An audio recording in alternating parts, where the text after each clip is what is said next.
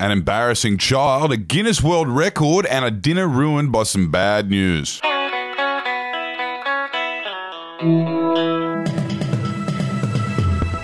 Hello and welcome to the Betoota Advocate Daily News Bulletin. My name is Errol Parker. It is Monday, the 8th of November, and joining me today is Clancy Overall from Change. Where's Wendell? He's taken off, mate. I think he's heartbroken or something like that. He's chasing a bird. He kind of gets a bit of a free rein around here.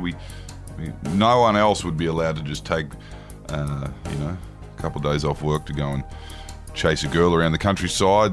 But, that's young love, and I'm not here to intervene. So, let's get on with it. First story today. Unprompted child informs complete strangers of embarrassing personal information about the parents. A cute little story from Betoota Ponds with 4-year-old Lily Perry deciding to let a medical student at the GP clinic know about some of the details of her family life.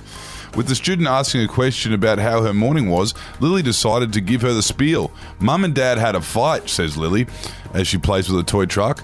Dad does big poos in the toilet.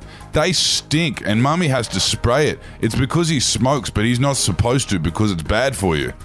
Well, it could always be worse, I guess. That's pretty tame by Betoota Pond standards anyway. We'll move on to the next story, and it as the headline, Mum welcomes son home with 40-gallon drum of spag bowl and a metre slab of caramel slice. Yes, a lovely homecoming for a Betoota Heights family this weekend with their son from Brizzy making the trip back out to the Channel Country.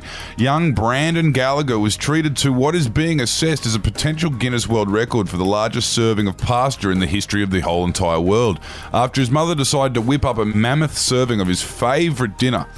This, of course, comes after a few months away, including some time spent over the border. So Brandon was welcome home to the spread, which included, on top of that, a metre-long slab of caramel slice. That's not a Guinness World Record, though.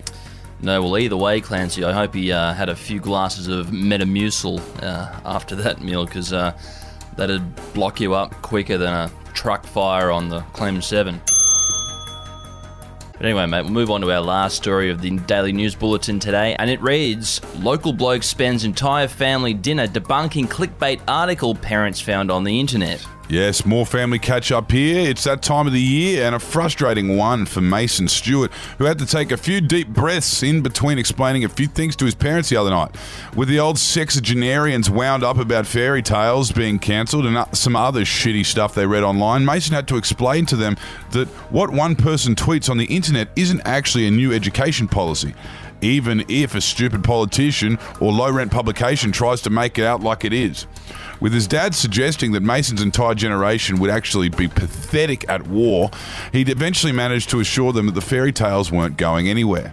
Sounds like Mason should just move out, I guess, There comes a time in every young man's life where you've got to get out of your parents' home, and it comes on your 18th birthday. Any more time you spend at home after that, you're just, sliding backwards. Terrible. Anyway, we're running behind schedule today, so there is no quote of the day, but we'll have a nice one for you tomorrow. Until tomorrow, my name is Errol Parker. And I'm Clancy Overall. Hooroo.